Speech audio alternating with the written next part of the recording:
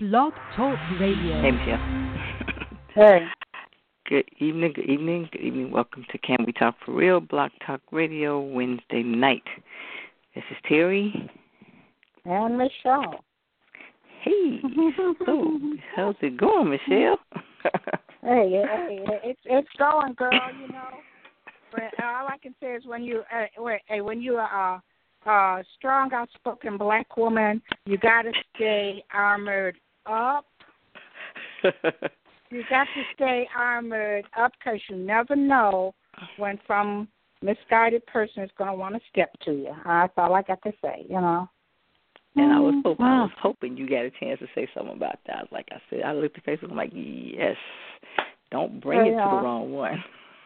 You know, really, don't bring it, you know. And the thing, you know, and I sometimes think, but sometimes people underestimate black women, black people in general, but particularly black women. And, you know, they think that, you know, you can say anything, you can do anything, you can maybe think that you can intimidate us, you know, particularly if you are white and male, you know. And it's like, wake up, folks. Those days of patriarchy and power are over, you know. I mean, you've got sisters.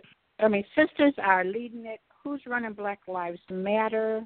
Okay. Yes. What are women doing? You know, you can't. And, you know, and don't get me wrong, you know, I think that there's all kinds of people in the world, and I love all kinds of people. But I also understand that there are some people who still feel that we, especially black people, especially women, should be beholden to them for any crumb they might want to throw our way. And you know what? It ain't happening. Mm-mm. And you can't talk for somebody that you haven't walked in their shoes. Thank you. That's you what gets me. Yeah. And, you can't tell me what I feel. And you know what? And it sort of shows too that, you know, and that's what we're trying to work towards. And you know, never, like you said, will you be able to walk in somebody's shoes and totally understand where they were. You know, I have Asian sisters, I have trans sisters, I have white sisters, people who I really, really, really, really care about, who I support completely, and if their back is against the wall, they can call me. And there are overlapping things that we all have. But, you know, if you haven't grown up with them in their shoes, living their lives and all the nuances of the things that make you that, you can't say, you can empathize, but you can't say, oh, I've been there. You know, no, you haven't been right there. Right. You haven't been close to it.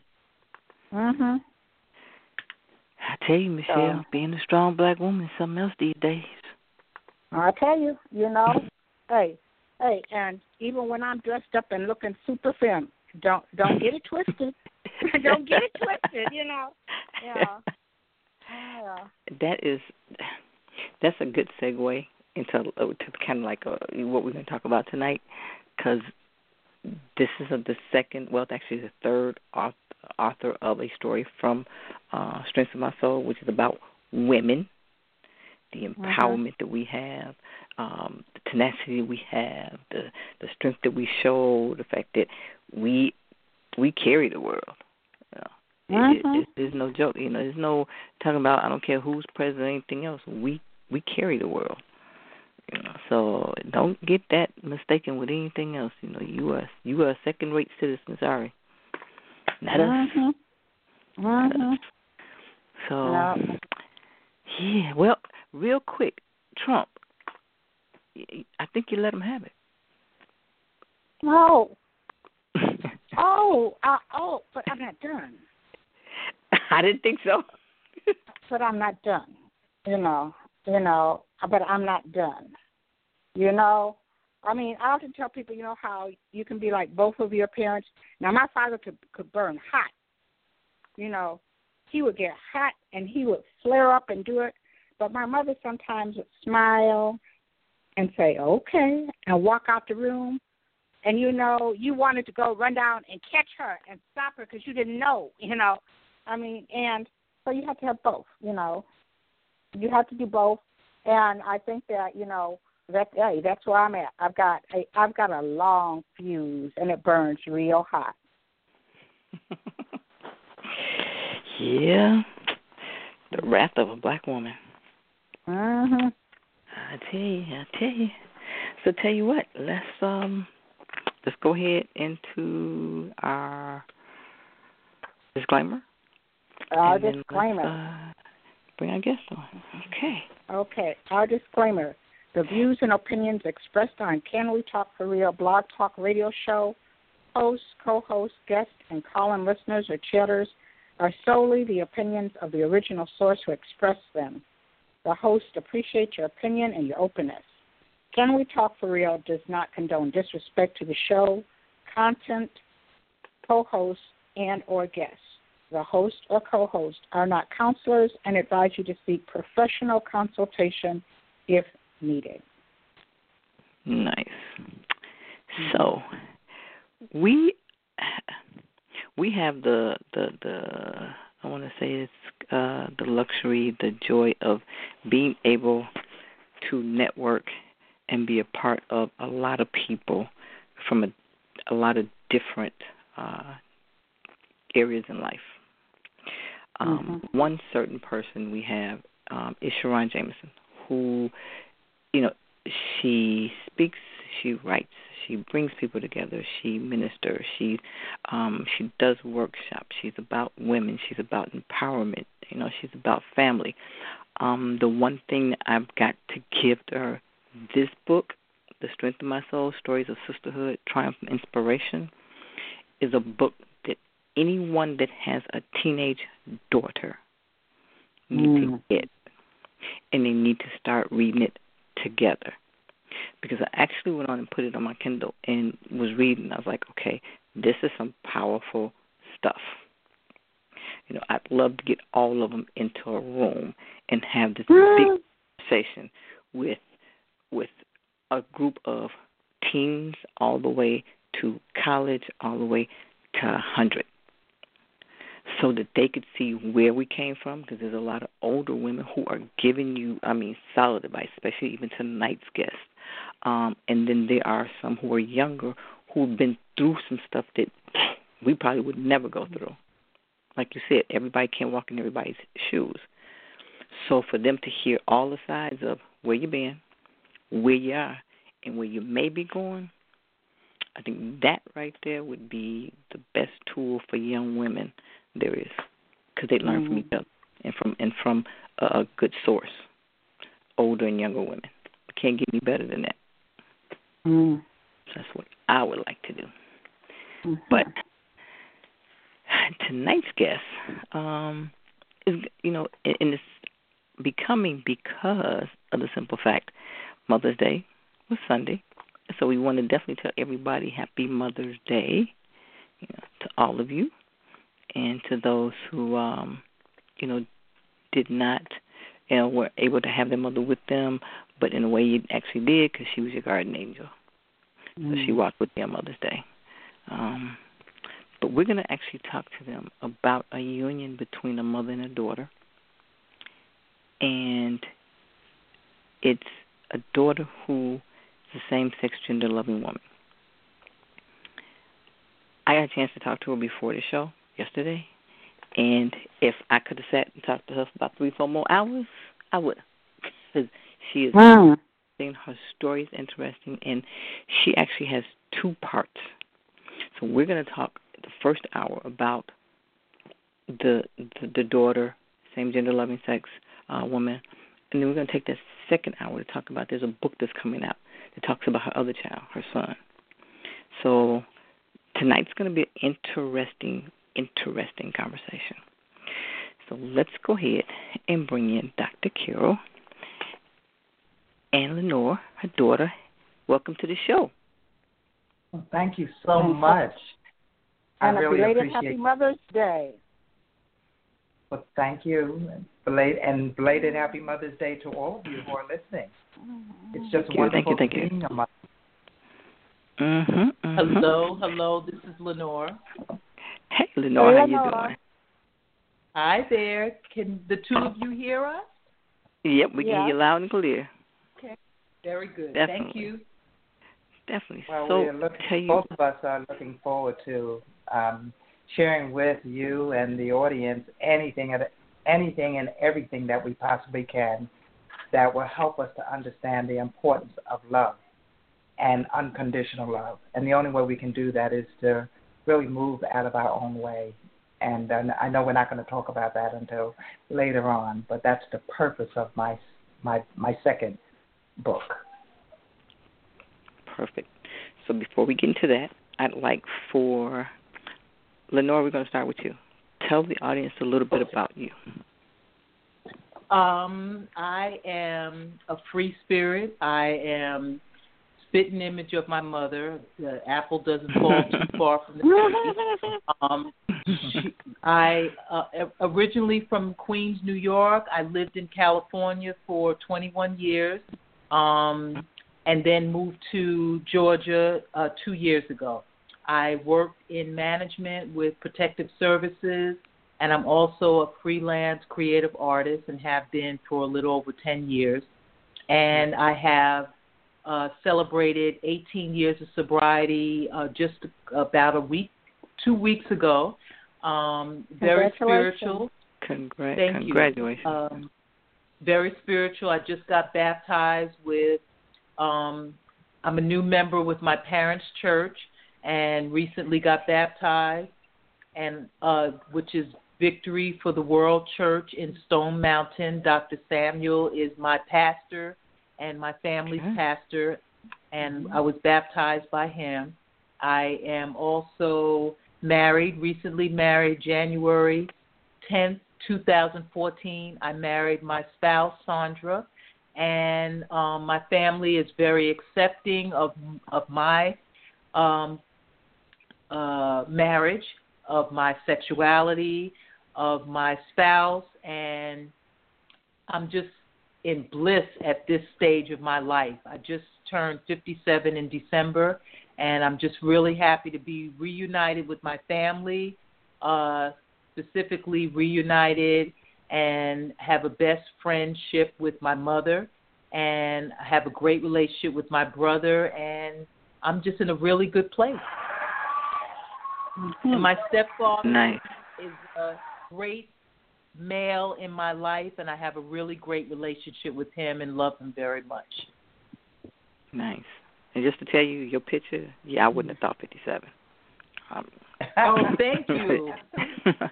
Hey, but they say black don't crack. There you go. Thank you. You're welcome. So, Dr. Carol, you wasn't getting off the hook. Go ahead and tell us a little bit about yourself. Oh, boy, so much to say. There's so much to say, and I know that I shared quite a bit in The Strength of My Soul, but I'm an industrial psychologist by training and started my own business back in 1991. But prior to that, I just wanted to share with you that I also have been a high school dropout. I moved out of my own way to recognize the importance of, stepping into your passion. And I've always had a desire to understand human behavior. Why do we behave the way we do? So as a result of that, I ended up getting my bachelor's in psychology, and then I just loved what I was learning.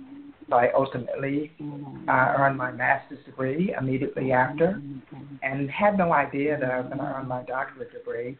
But it was, God's desire for me to do what I do today, and that's heading my own company, the Highsmith Group. But professionally, I stand in front of adults between the ages of probably 22 to 65, almost weekly. That evolves around leadership and just understanding yourself better so you can be a better manager and a better leader. I really enjoy very much what I do, even though I'm 72 years of age. My family, especially my children, why are you still working, Mom? Why are you still working? But I'm just so engaged with what it is that I do. And I do quite a bit of traveling. So I've been to every continent, with the exception of Australia, as well as the Antarctica. And just moved out of my way in so many ways primarily because I've learned to accept differences primarily because of my travel. And I found that we are more alike than we are different, no matter where we go in the world. And I think that just kind of helped me to appreciate the choices that God has given to us, which I, as you probably read in my book, I consider it a choice that it's a gift of choice that many of us just take for granted. I hear so many people, especially in my counseling, they say, I don't have a choice. We all have choice. It may come with consequence, but we have choice. So this is where I am today. I am married for the second time. I got married the first time at age 19, and when you read my book, Moving Out of My Own Way, it was an abusive marriage, but I stayed in the marriage for 19 years, primarily because I believed in the sacrament of marriage. I still do. I still believe in the sacrament of marriage. So I did whatever I could to sustain it, primarily because of my children. But then I got to a place where I just knew that if I stayed in it, I would be harmed. Perhaps he would be harmed. My children would be harmed. So I finally moved out of it. So I just want to add this caveat before I have closure on talking about me. I had not, and this is again, God working in my life, I had not had any intention of marrying for the second time a few years after I divorced. And the reason why this happened, it was just almost serendipity. I met a man who is still in my life. We're married now 29 years. Wow. That was meant to happen. And, this is, again, God's control. And he was at a place and I was at a place. And the rest is history. But he's very, very significant in my life today. And he's also significant in the life of my children. So that's where I am, and very content with life. And when it comes to Lenore, I'll wait until you ask a question about our tumultuous relationship for many, many years. Then we came together, and we're both women, and we're 15 years apart. So we've learned to love each other, to talk to each other, to have intimate conversations the way friends do, to not judge. To just recognize that she's my offspring, who I love unconditionally. And when I think about people who are gay, my dad happened to be gay also, who I loved unconditionally, and it didn't make any difference to me because he was my dad.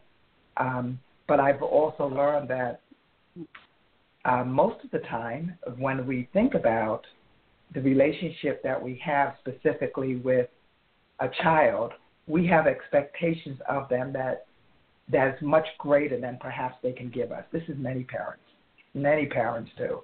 And when Lenore shared with me that she was gay, there was a level of disappointment only because I knew the life that my father lived. And also, too, it just affected me in terms of me being her mother and what I expected of her as my daughter. Now, I'm at a totally different place today, because I do strongly believe, and I know that this is probably going to come to pass, that the researchers out there are just going to confirm that this is genetic. We have many researchers out there. In other words, Lenore was born gay. And just like I'm born black, I know what I went through as a black woman. So what in the world happens to a person who is born gay, and there's as much disdain for them as it was for me or for any of us who are black, simply because of another person's concept, perception, or even the interpretation of the Bible. So there's so much there, and I had to go through a major process to get to where I am now, where I'm so at peace, not only with Lenore. I have so many same-gender loving friends, people in my life, and even some individuals. A woman asked me just a few weeks ago, contacted me by phone and wanted to know who was the same gender-loving person, who is the same gender-loving person. Would I adopt her? And this is a grown woman, but she knows my spirit. She knows my spirit. So that, in a nutshell, I think is me, unless Lenore has something to add. But that's who I am. So let's do this, because both of you actually, kind of jumped into it, which is great, because that's what we do here on Can We Talk For Real. We just converse. But you're a part of a anthology. You're a part of Strength of My Soul, Sisterhood. Yes. How or when did you meet Sharon, and how did you get involved in this process? Well, Sharon and I go back, Minister Sharon, I call her, because I only knew her as a minister at my church, Victory for the World. I've known her probably for a good 15 years, probably, because that's how long I've been at Victory. And, of course, she's younger than me. She's probably around Lenore's age, but I've always admired her in terms of how the messages that she serves, and also to her interaction with other people. I've just always admired that about her. Now, we were never really what I would call close in terms of friendships, but there was always a woman-to-woman admiration, I think, between the two of us. I had started writing my book, not to strengthen my soul, but my book, Moving Out of My Own Way, perhaps 2.5 years ago. So when Minister Sharon came to me last summer, and talked about this anthology, and she knew me, and I also do presentations at the church and get very involved with different functions. So she knew me, she knew some of my wisdom, for lack of another term, and she asked whether I'd be willing to bring in a chapter. And I said, well, only if I can bring in something that I've already written, because I was in the midst of writing my own book, and I was afraid that if I stopped or paused, it would delay me. And so she said that would be no problem. So in a week, I sent her the same gender, the union between a mother and a same gender loving daughter. I sent her the chapter. She absolutely loved it. She came to me, and I have to share this because this is real talk. Keep in mind that I always looked at myself when I became pregnant with Lenore as doing something that I was guilty of, even though it was considered to be statutory rape, because I was 14 and he was 22. And I was a virgin, and it was in my mother's home, and it was a big home, and this was in my brother's room that this occurred. And because of my obedience, or my, my values is to be obedient to adults, I never really gave thought to how can I stop this. So when I found out that I was pregnant, of course I wasn't sure what to do. I hid it for 9 months. But when Sharon read my story and came to me and just so excited and also amazed with my life story, or what I shared in this particular chapter, the first thing she said, or one of the first things she said was, I didn't know that you were raped.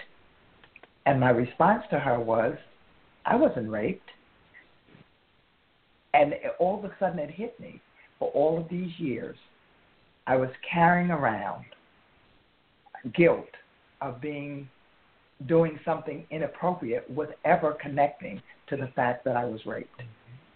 So it was just, and so we're talking about 2016 that she said this to me. And I was raped back in 1957. So moving out of your way simply means connecting the dots to who you are today and what we're carrying, specifically around secrets and guilt that cause us to not have the level of self-esteem or the centered peace that we all should have. So that was a paradigm shift for me, just by her saying to me, I didn't know you were raped. And my response, and when I thought about it, I said, my God, I was raped. So I'm just sharing this with you. That's how I met Sharon. That's how I got involved with the anthology, and I'm so grateful to her because I wanted to be an author for many, many, many years. But there was anxiety and fear there. And because of her, I already started writing my book, but because she came to me, she was the impetus that I needed to just move forward and to even be more explicit or more transparent in the book that I'm currently writing. So I thank her for that, and I do know that God placed her on my life. I do believe that everything in life that happens, including this conversation that I'm having with you, and praying that people who are listening to this conversation will realize that they are meant to be hearing me and hearing my daughter, specifically when we have a dissension between a mother, a daughter, a mother, a son, a father, a mother, simply because they're different, no matter what that difference might be. So it's a matter of just talking. Lenore and I talk a lot, and I accept her as a very loving, spirited woman who is a good person. Nothing more, nothing less. So that's who I am, and that's how I met her. Sure. Okay, perfect. So let's take you guys back, because I read the whole piece, and at that point I was like, okay, I got questions. You actually answered the one about the research. The fact that you researched it, and sooner or later we'll probably have an answer to that. But you made the decision to put your daughter in foster care. But at the same time, at the age that you were, you made a more adult decision to stay in her life. Absolutely. At 15. So, at 15. At 15. So, and a lot of 15-year-olds, I don't think would even think that. Maybe even back in the day would have thought to be like, okay, you know what? You're giving me this choice, either adoption or foster care. Well, I'm going to put in foster care, but I'm going to stay a part of this life that I brought in. A lot of them would have just put in foster care and they walked away. Started a whole new life and did something different. Yeah. So, to Lenore, I have a question for you. Now, first question is this. Is your real name Lenore or is it Maisha? My name is Lenore Maisha Rivers. My middle name is Maisha, and that was my confirmation name. My mom named me Lenore Rivers.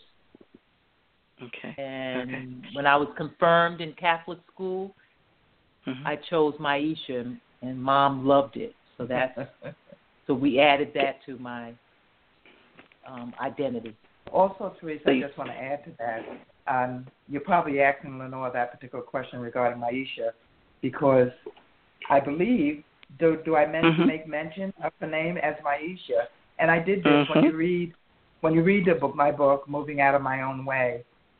I used different names because I talk about my entire family. So I use different names, and it's generally the middle name for most of the people who are in my book. So that's just to protect them. So that's why I did that. Okay.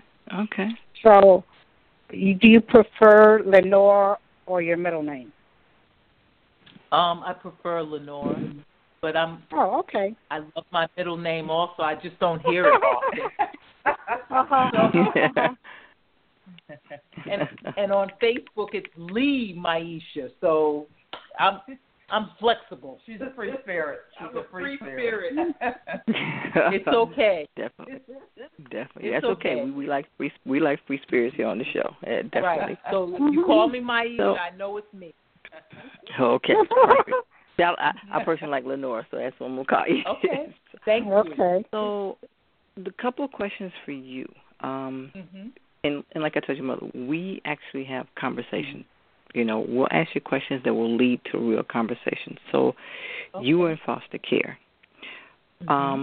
When were you told that the woman that was coming to see you, or when do you remember, was your mother? All I remember is Mom came to pick me up every single weekend, and I remember on Fridays, I would be at the window waiting for her. And then I don't really remember the foster parents. Mom, she described them. I just remember that I couldn't wait to see her. I was waiting. And then when Mom had to bring me back home on Sunday evening or sometime Sunday, Mom shared with me, and I don't remember this, every single Sunday without fail, I would have a temper tantrum. I would cry. I didn't want to separate from her at all. I've always adored my mother, and she was like my God. And even today, I have so much admiration. But that's all I remember is wanting to be with her, waiting on Fridays, and when Mom got out that car or I saw her walking down the street, I was so excited. And Lenore always talked about the foster home as a very dark place. Of course, I'm not, I don't know what that meant in the eyes of a, or the emotions of a 3-year-old or a 2-year-old. But she always, as an adult, she told it was just very, very dark and very gloomy and almost like there was something around her that she wasn't comfortable with. So what age did she come out? What age did she come out of foster care? She came out at 3. Okay. Because that's when, I made a commitment to myself. Keep in mind, I had Lenore at age 15. And I do believe now at age 72 that I was given the gift of discernment. And when I say discernment, I just knew that I could not live with myself, even at age 15, if I did not know where my daughter was in life. So that's what caused me to make this choice, this decision. I need to keep her. So I had to make the choice whether my father or his goal was, you have to finish high school. And so I stayed in school until 18, and I was expecting to graduate, and then I was going to get Lenore out, and she was going to be 3 years old. Unfortunately, I failed history. And as a result of failing history, that meant I needed to stay another 6 months in school. And because of the commitment that I made to myself that I was going to get my daughter, I dropped out of high school so that I can get her, and that's what I did. And it was hard. I had an individual who read my story, who read my chapter, and she came up to me and she wanted to know, why couldn't your mother keep your daughter instead of her going into a foster home? And I said, well, we were raised, this is someone from the South who spoke to me about this. I said, we're from the North, and my mother, and we were not wealthy, and my mother worked just like many women did at that particular time. So for me to ask my mother, I wouldn't even think of it. I need you to take care of my daughter. That was my responsibility. That's how I was raised. We're accountable. My mom used to always say, when you make your bed, let's see, when you make your bed, you must lie in it. Mm-hmm. And that meant to me that this is your bed. You made it. Mm-hmm. You have to be accountable. And so I never even thought to ask my mother to take care of my daughter while I continued school. This was my mistake, and that's how I looked at it. Well, how did the foster care system, how did they make it easy for you to stay in your daughter's life? I mean, you're young, and usually when people say foster care system, they aren't really trying to help. They've got your kid, So how did they help you, or what did you have to do at your young age to make sure that you were able to be in your daughter's life? How did you navigate that system to make that happen? Yeah, well, she was in a home at first for the first year. She was in a Catholic foster home, for lack of another term. It was called Angel Guardian Home and located in Brooklyn, New York. And she stayed there only for a year. And the reason what that home did was also find foster parents for people like me who wanted me to sign adoption papers, which I would not do. And fortunately, I did not do that, because if I had signed papers, of course, we'd have a different story. I wouldn't be the person who I am today. And Lenore wouldn't be the person she is today. She would be looking for me or being angry with me because I let her go. And that happens to many people who search for their parents once they become adults. But because of this Catholic system who actually identified foster homes for children, Lenore was actually, a home was identified for her before she was even, I don't think she was 12 months old. She was like 11 months old.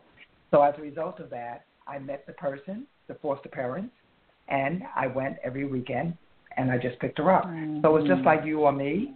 And when I say a foster home, they get paid for this.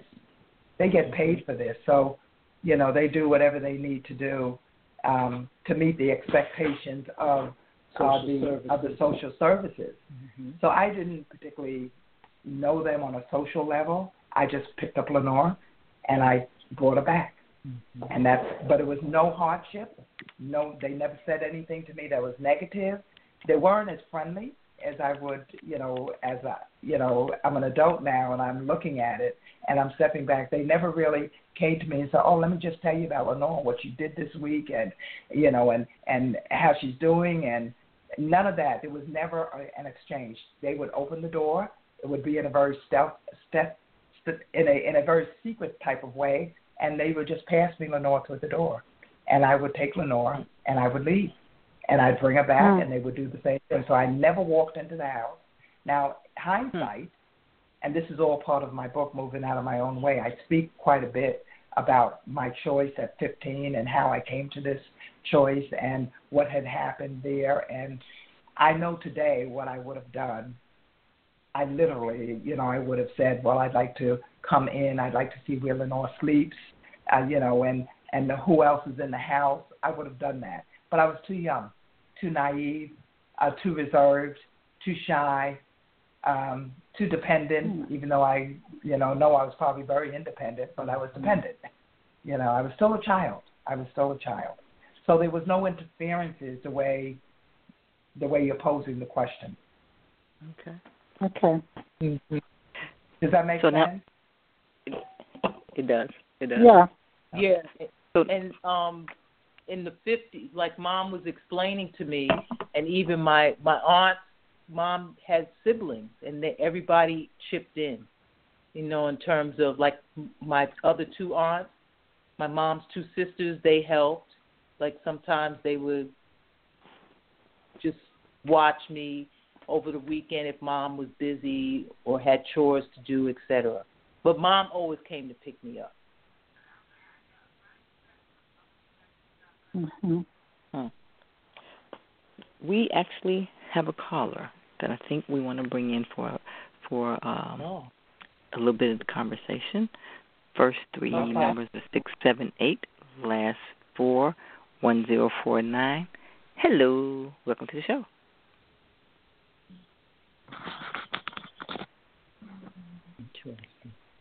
Hello. 678 1049. How you doing? No one came. Hello? Hello? Can you hear us? Okay, well, let's go on to the next steps. So now, with the foster care, you come back and you get your daughter. Yeah. And I guess this is for you, Lenore, because in reading about the rejection, did the rejection happen because you were gay? Or did rebellion happen and then people recognized it, saw it, start talking about it? How did that occur? And at what age did it kind of start? And when did it end, or did it end?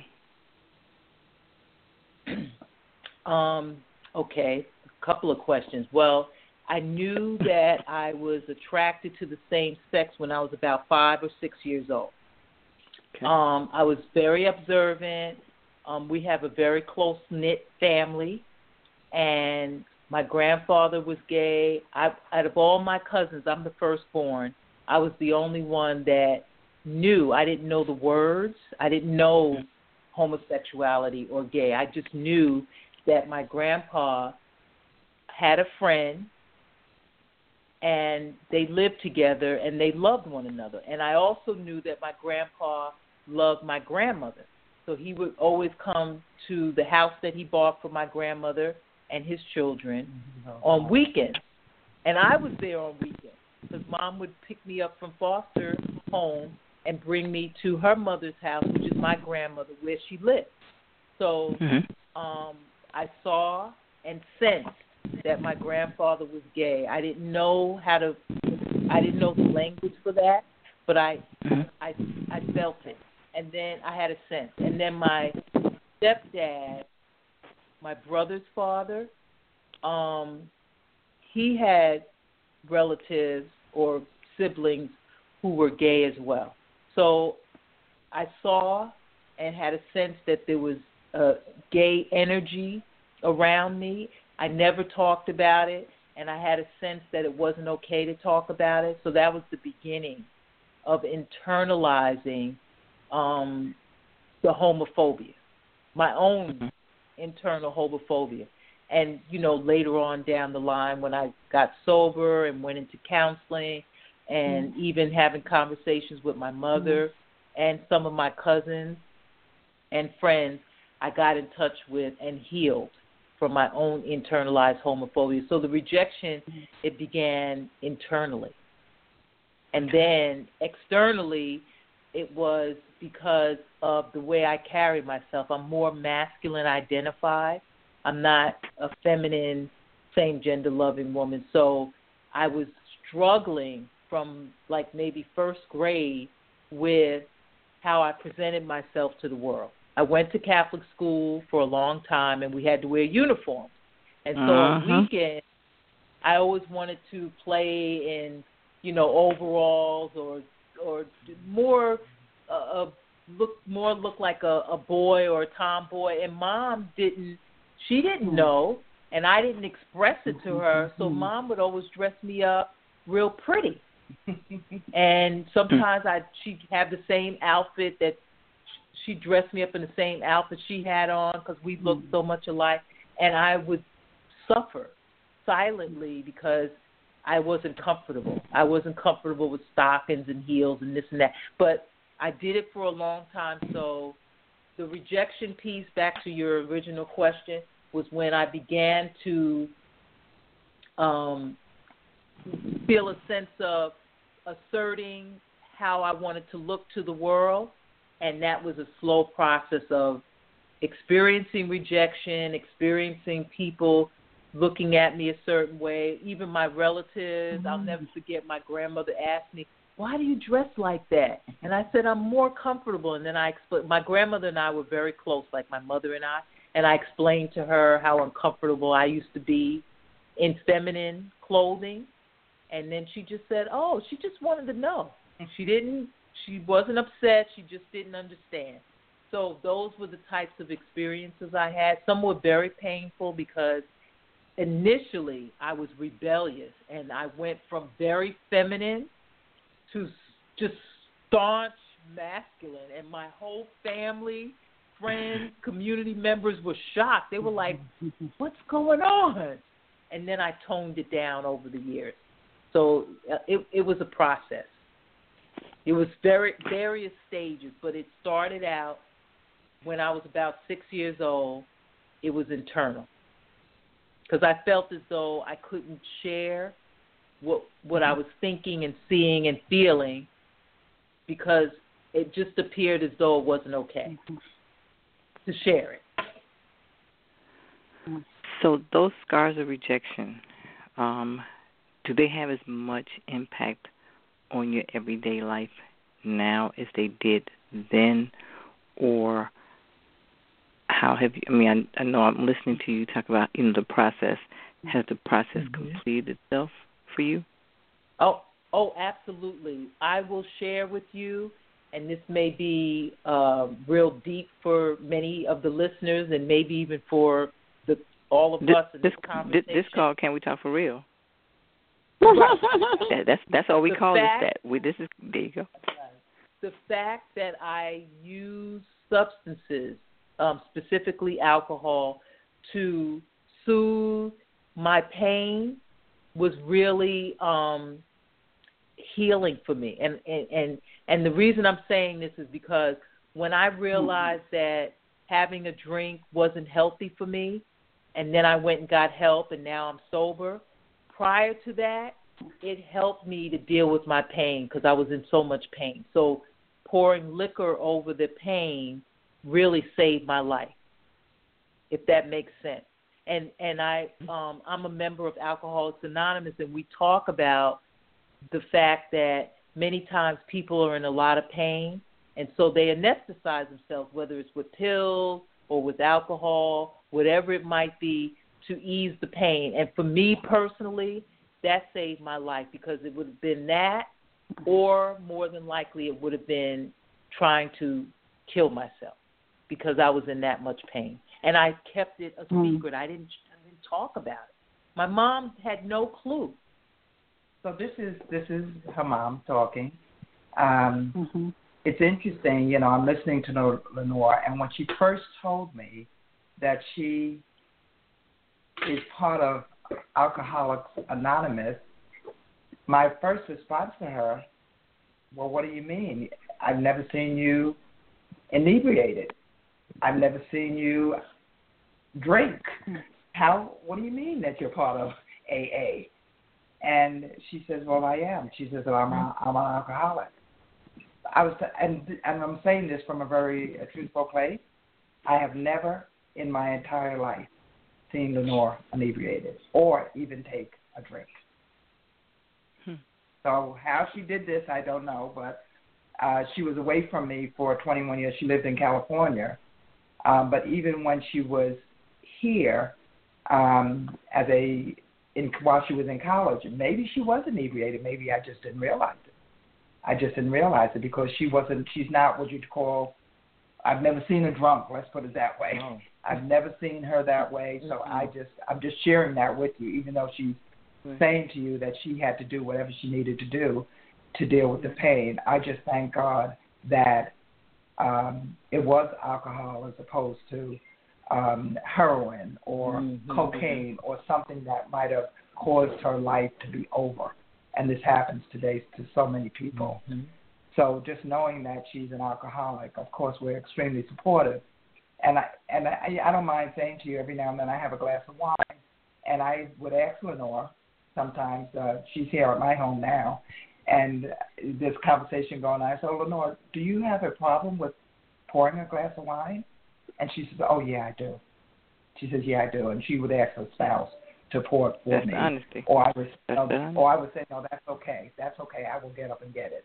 But she's very forthright and protects herself. And, you know, that's why I'm sharing this, because she's very responsible for staying on this path that she's on in terms of maintaining her sobriety. And the reason why back in the family...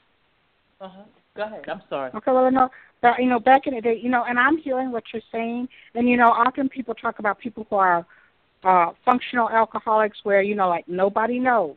And they function and they go through their day-to-day routines, and then they self-medicate in private. And it sort of sounds like that, you know, you found a way to, like I said, your mother didn't know.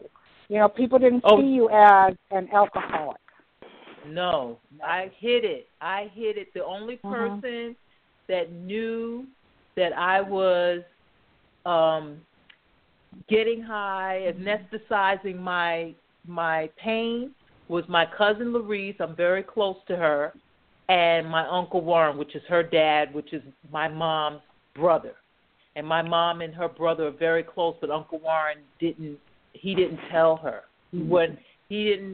He never shared it with He didn't interfere with mother-daughter relationship. He kept it to himself. He waited until I shared it with Mom. So I hid it from the family. So nobody knew. And that was going to be my knew. question. If anybody else in the family knew, and you just answered it. It was Larice. Larice knew because we hung out together. But I'm the only one that's sober. And I did, in response to your question, I did that because I was dying. So I went into treatment, and I stayed on my path of sobriety, And in that, I would go to counseling, and I did a lot of different types of spiritual activities to get to where I'm at today. And like I said, I'm 57, so I've been through, a lot of the healing and everything. All that pain, there was a lot of healing involved. And Mom healed from a lot also, as you heard her share, with the guilt and those feelings around how she was violated. Mm-hmm. So just listening again to Lenore, this conversation, I'm saying there were times that Lenore would, let me put it this way, and my husband still says this to me. We're talking about Mother's Day. You said belated Happy Mother's Day. So for many, many years, keeping in mind Lenore was away from me for 21 years, living in California while I lived on the East Coast. And on Mother's Day, most of my day was crying, just being very emotionally void or distraught simply because of the lack of connection. But I'm saying that to say, just in retrospect, there were times that Lenore would call me, and Lenore has always been this free spirit, so a lot of times she would be, and she hasn't shared this with you, but she's lived, I call her, it was almost like a gypsy. She lived in probably about 18 states, So, and I know this is just who she is. So she would move from here to there to here to there, and she would always be in a different place. But one day she called me and she says, I'm not doing well, and I'm going to admit myself into a treatment center. And, of course, I'm still very removed emotionally from what she's doing and what's happening in her life on the West Coast. And in many instances, very, very disappointed with some of the behavior. She didn't stay on jobs long. She started college 20 times. She never finished. She was just so, over the place. So different from me in terms of my goal orientation. I'm extremely goal oriented. But this is, and I've come to learn that this is just Lenore's spirit. And so I removed any judgment, and as a result of me moving judgment, because I was judging at that particular time when she reached out to me and said she's going into treatment. I'm wondering why and why do you need to do this or what's going on with you? You were in treatment 3 months ago. Now you're back in treatment again. What's really going on? And I couldn't connect. So it wasn't until, as years passed, as we both matured and got more centered in terms of who we are and what we're about, that's when we're able to remove all of these obstacles. Because personally, I believe that what gets in the way between a mother and their child is the judgment that we have regarding the expectations to fill a void that we may have. We want our, many times we just want our children to be or to live up to a standard that we have in ourselves that perhaps we did not meet. And, so then disappointment sets in. And then we get angry or we get resentful, and then we distance them. And the next thing you know, we're no longer talking, and then one dies. So one of the reasons for writing my book, Moving Out of My Own Way, has more to do with to appreciate this whole notion that we only have one life, and the people who are in our life, most of us, the number one desire that each and every one of us have is to be loved, is to be loved and affirmed. So it doesn't matter what the person is doing. I think if we do extend ourselves to loving another person, even if they are not living up to our expectation, all of a sudden that expectation shifts simply because they feel affirmed. So I'm just sharing this with you because that's a process. It's a process to get to that place. And just recognizing that life is about an attitude.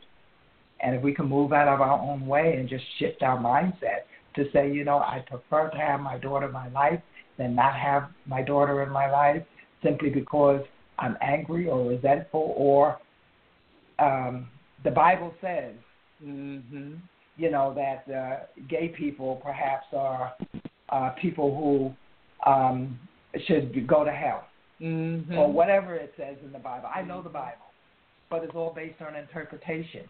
It's all based on interpretation because we're all created by one God. That's how I look at life. And the unconditional love has more to do with how we hear God's voice in our head to accept no matter who you are. Even if you're a murderer, and I hate to say it like that. Right. But there are reasons behind people doing what they do. I'm not condoning murdering a person or stealing or anything like that, but there's generally an impetus. There's a root behind people's behavior, and we just don't know what that is. So I removed the judgment. I just put it in God's hands. So, Dr. Carol, do you think because of the age difference, the closeness of the 15 years, that's why you had a better understanding about your daughter's sexuality, about the alcohol? Because if you had been maybe 25, 30 years older, do you think you would have had that same kind of understanding, that same kind of, getting out your own way? I don't think that has anything to do with it personally. And the reason why I'm saying that, I've worked very, very, very hard on understanding me and why do I behave the way I behave.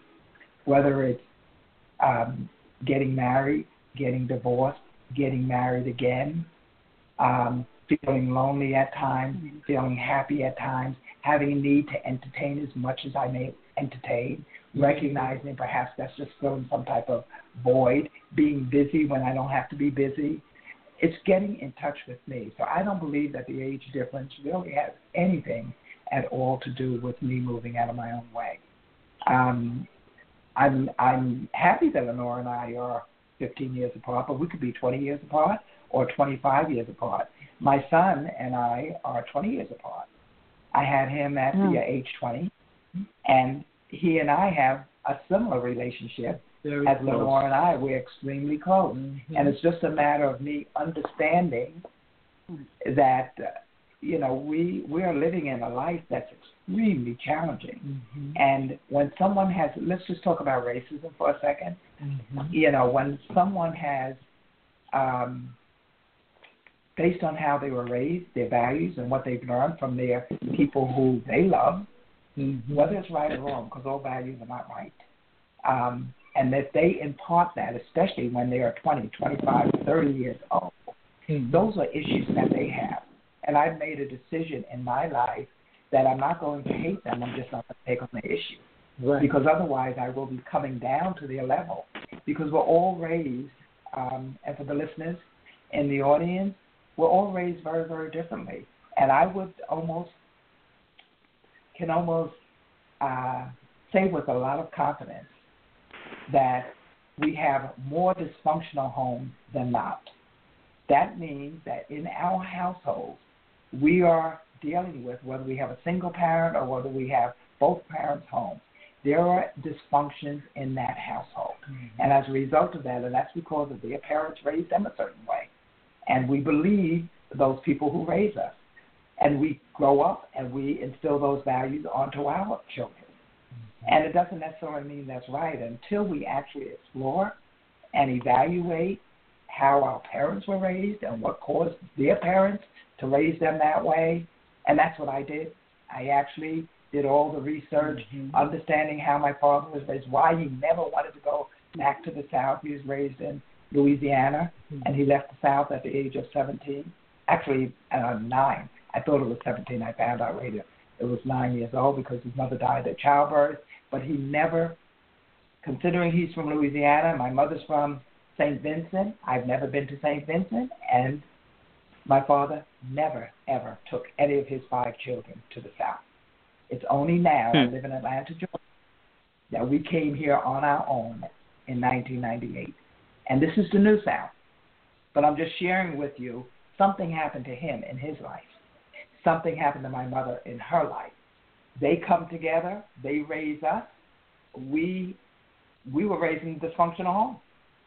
And many people, I know our home is not the only home that was raised in a dysfunctional home, a dysfunctional way.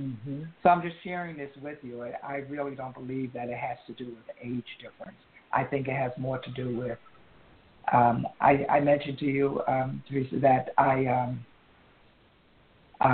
facilitate sessions that have to do with leadership. And from my perspective, leadership begins within. The most effective leaders are people who know their strengths, they know their weaknesses, and they know that we are not the same. and they have to treat people according to what they bring. Mm-hmm. So that's how I look at life. And, of course, God drives my life. Mm-hmm. There was a statement that you made to me about a gift. Can you share that statement with the audience? Oh, my goodness. This was such a revelation for me. And I shared it with Lenore tonight. And she was amazed also. But it certainly opened my eyes. And this had to do with a Oprah Winfrey show. And I'm just going to share with you what had happened to me that night. I wasn't in a really good space. I was preparing for leaving town the very next day. And it was late. I was packing. And I just needed not a movie, or I just decided, let me put on something that I can learn from while I'm packing and preparing. And so I turned on Oprah Winfrey On Demand show. And it happened to be one of her empowerment series. And she had three people on, professionals besides herself. One happened to be a minister. Dr. Michael Beckwith. Yeah, Dr. Michael B., and I don't know if you know him, but Dr. Michael Beckwith, he was part of The Secret. And there was also a female, I don't remember her. Yana? No. Oh. It was a okay. black female, Mm-hmm. and then was a white priest. And they had different people come on to talk, to ask their questions, and they got responses from this panel. Well, this young man from Atlanta, Georgia, he came on and he started talking about, the first thing he said, well, I happen to be a same gender loving person. He says, I don't know if that has anything to do with what's happening to me, but the reason why I'm on is because I take all of my salary and I just spend it every single week on materialistic things. And the response was, that's probably filling a void in terms of you feeling good about yourself, overcompensating for, the negatives that you receive in life. So you do whatever you need to do to heal or to compensate these deficits that's in your life. But the white priest, he said, I'm not sure whether you're aware of this, but you being gay is a gift from God. And you need to walk out here and to recognize that this is a gift, because we were all created by one God. And when three things happened. Number one, I was amazed. Number two, Oprah Winfrey spoke to it. She said, I have never heard that being gay is a gift. And then the gentleman said, he was a young man in his 30s, and he said, my life has just simply changed. When I walk away from here, I'm going to have a different life, simply because I was affirmed that me being gay is a gift from God. So the point has more to do with our attitude. Yeah. How are we going to receive that? I took it for what it meant. Mm-hmm. That, of course, there are too many people in our world that are actually coming out, for lack of another term, and just feeling good about who they are, and not trying to, I make reference in my book, Moving Out of My Own Way, that people who have to pretend or hide who they are from family members or other people, or their jobs, or being in a relationship where, in a heterosexual relationship, when actually they are same-gender loving people, it's like being in a coffin. That's how I look at it, because you're suffering. You're suffering, and we only have one life, and we never know when it's going to be over.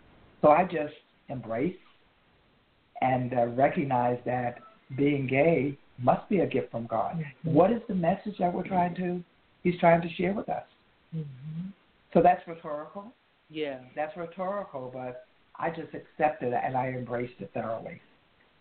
That more than likely what's happening in our world and the exposure, for lack of another term, and the discussions that are coming out, and we're having this major discussions now that has to do with North Carolina and the transgender community and the bathroom. Right. Well, now they're literally speaking to it almost on a day-to-day basis, and saying that, and actually speaking to the fact that gay people are different from transgender people. Many people are not even aware of it. Right. That's so true. You know, many people are not even aware of that, and they should respect these differences. Absolutely. So I'm just sharing with you. These are my thoughts, and I know many people struggle with it, and I think most of the struggle does have to do with the Bible. Does have to do with the Bible, and I know the Bible, and I embrace the Bible. I believe from the beginning to end, this is God's word. But it's the interpretation of the Bible that gets in our way. So a discussion has to be held between. We can't just read the Bible and walk away and believe what we read, right? In terms of our own thoughts, because our values may say we're to hate black people, we're to hate white people, we're to hate gay people, you know, and that's going to interfere with the interpretation. Which is so love. I'm just sharing this with you, that I know God, you know, that's what He wants from us, is to love our neighbors no matter who they are. Absolutely. So if you had to say your journey of understanding started when, and when did it come to the point of you like that aha moment of like, I'm there? Good question. Yeah, it goes way.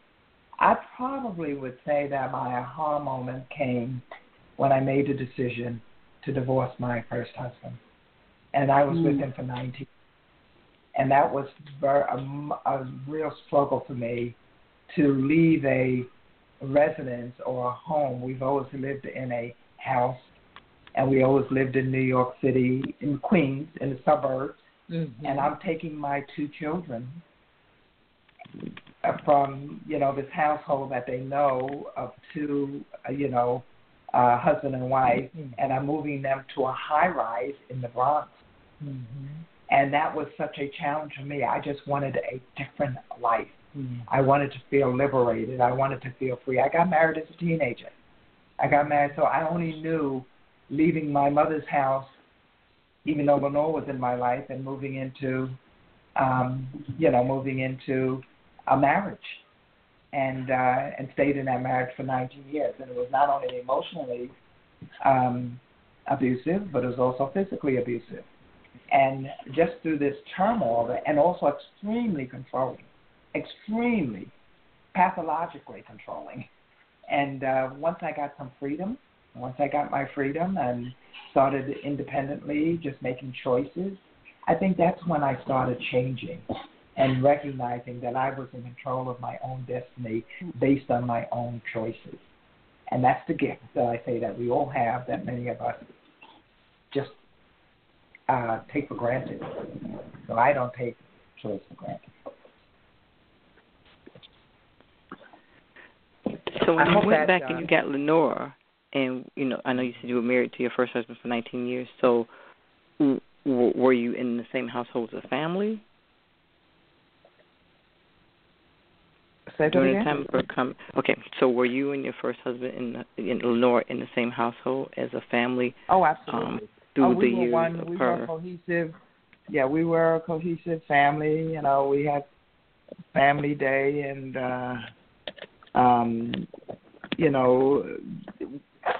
my first husband was very much in both of their lives.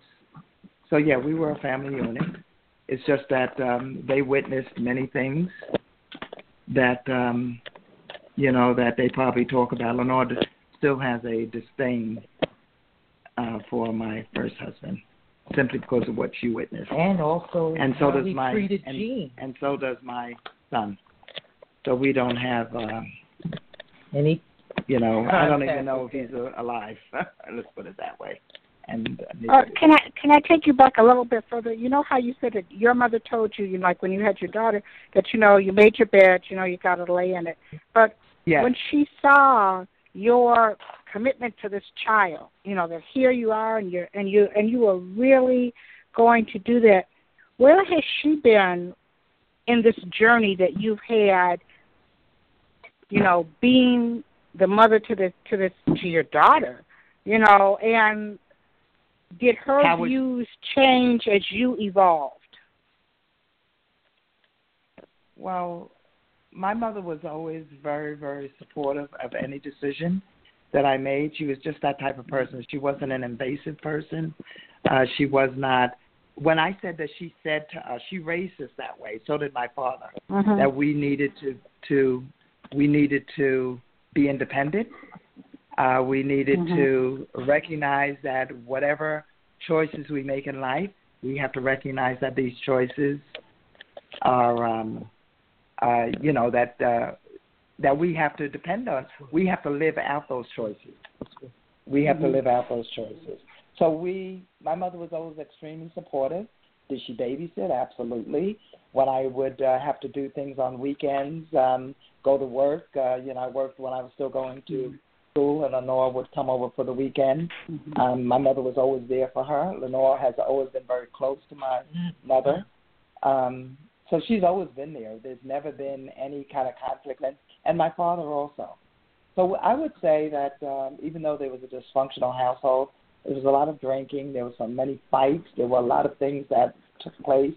There were strangers in our house, that probably happens to many families, especially when there's weekend parties, for lack of another term, and you wake up and you find people you don't know sleeping in your living room. But both my parents were very, very, how can I say? Loving. Yeah, they were always there for us. If we ever got in trouble, they would do whatever they need to do to help us. But we would never ask. We wouldn't say, Mom or Dad, I made a mistake. I have a child now. I need you to take care of my child. Because they both worked. I hope that answers the question. So they were never always supportive. Always. Okay. And so that's was part of our value system, and all of us in my family, there are 5 of us, and we're all extremely independent. Yeah. Extremely independent. That's because we were raised that way. And also we were raised not to lean on anything. No, Lenore, that's Lenore in the background. We were also taught not to be prejudiced, that we should never call people names, and to this day we don't do. We never mock people. We were literally punished if we were racist, or even because I'm fair skinned and someone is dark skinned.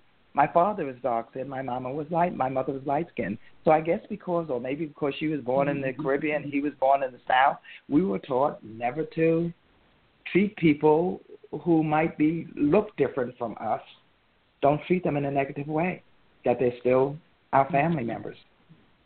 Right. If that makes sense to you, but that's how we were raised. So that could have something to do with my openness and my spirit that says to embrace all people. Mm-hmm. So I'm with Michelle, Dr. Carol. Let's take you back for a minute. Okay, so you found out that your daughter was the same-sex, gender-loving woman. Mm-hmm. Okay. Mm-hmm. And can you take us back to that moment and kind of walk us through the process of what you thought, what you felt, who you blamed, if you blamed anybody, what were some of the things that was going through your head? Because I understand the end of the process, but how much pain? And that's why I said it's a conversation. How much pain and what were you feeling, and did you ever tell Lenore, or will this be the first time she hears it? Mm-hmm. Oh no, she's heard it, and all of this is in my book. I was angry. I was very angry. And who I blamed was myself. What in the world did I do to raise a child who is a same-gender loving person? And at that time we talked about it as gay. So we're talking about in the 60s. And many people were still in the closet, for lack of another term. But I was angry. I was annoyed. How could you do this way? How did this happen? So this is what happened to me. Eleanor has heard this. It was more like, it wasn't so much that she was gay that I became angry with. When she was in college and she started bringing home friends who were like her, it wasn't so much that they were gay. I didn't know whether they were or not. It was their behavior. They were party animals.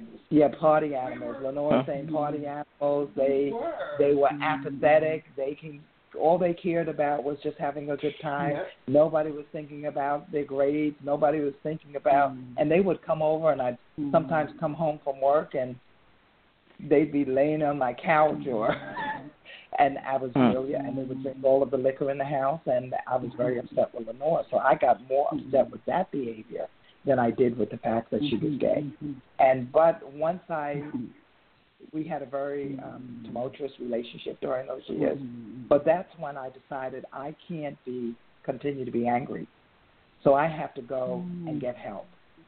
So when I was probably, was trying to think, I was in my early 30s, and people at therapy was not that popular then.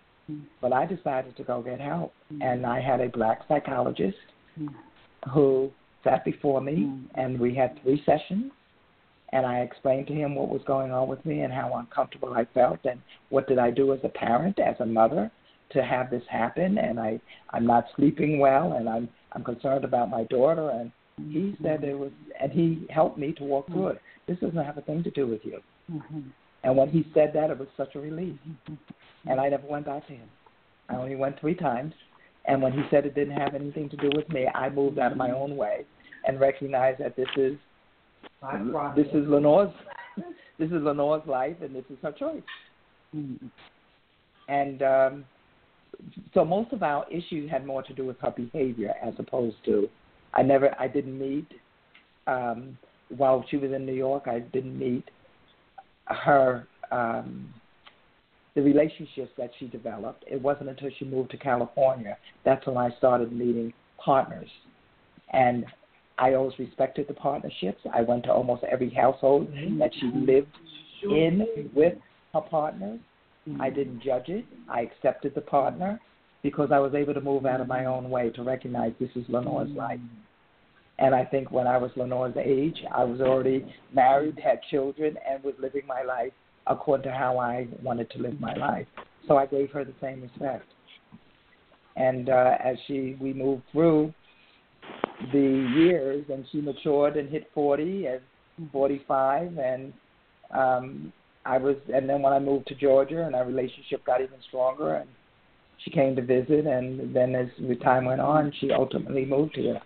So when she got married, I think that's when I knew that I was at a place of total peace with her, and a lot of it had to do with the support of my husband. When they got married and they moved here, I think they met.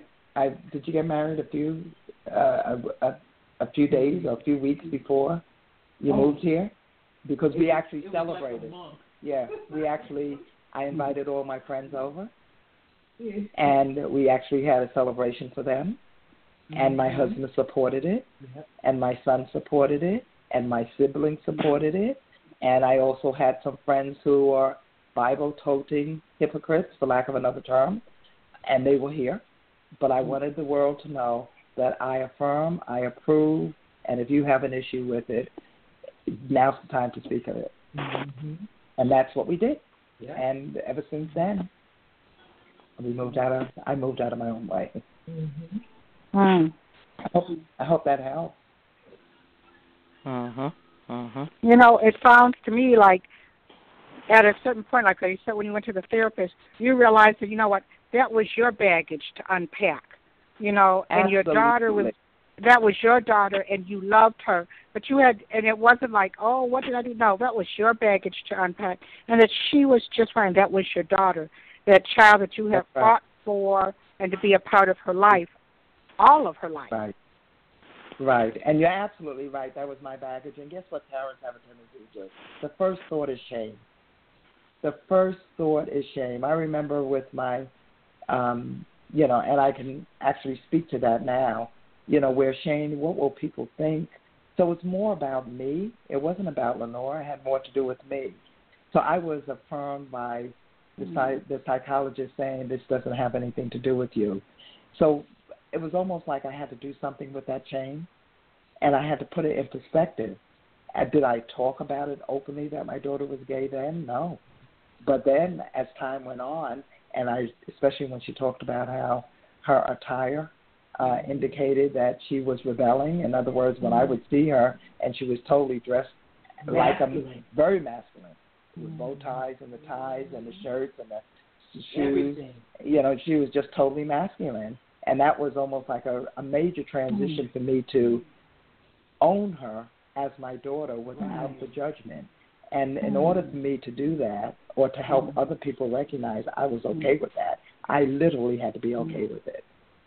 So I remember even at church, I was the coordinator for the Women's Fellowship, and this is before Lenore moved here, but I knew Lenore was going to move here, and I knew that more than likely she was going to join the church.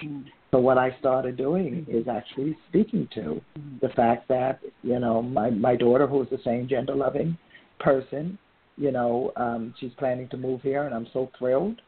But I put it out there before she walked in, and people were totally surprised.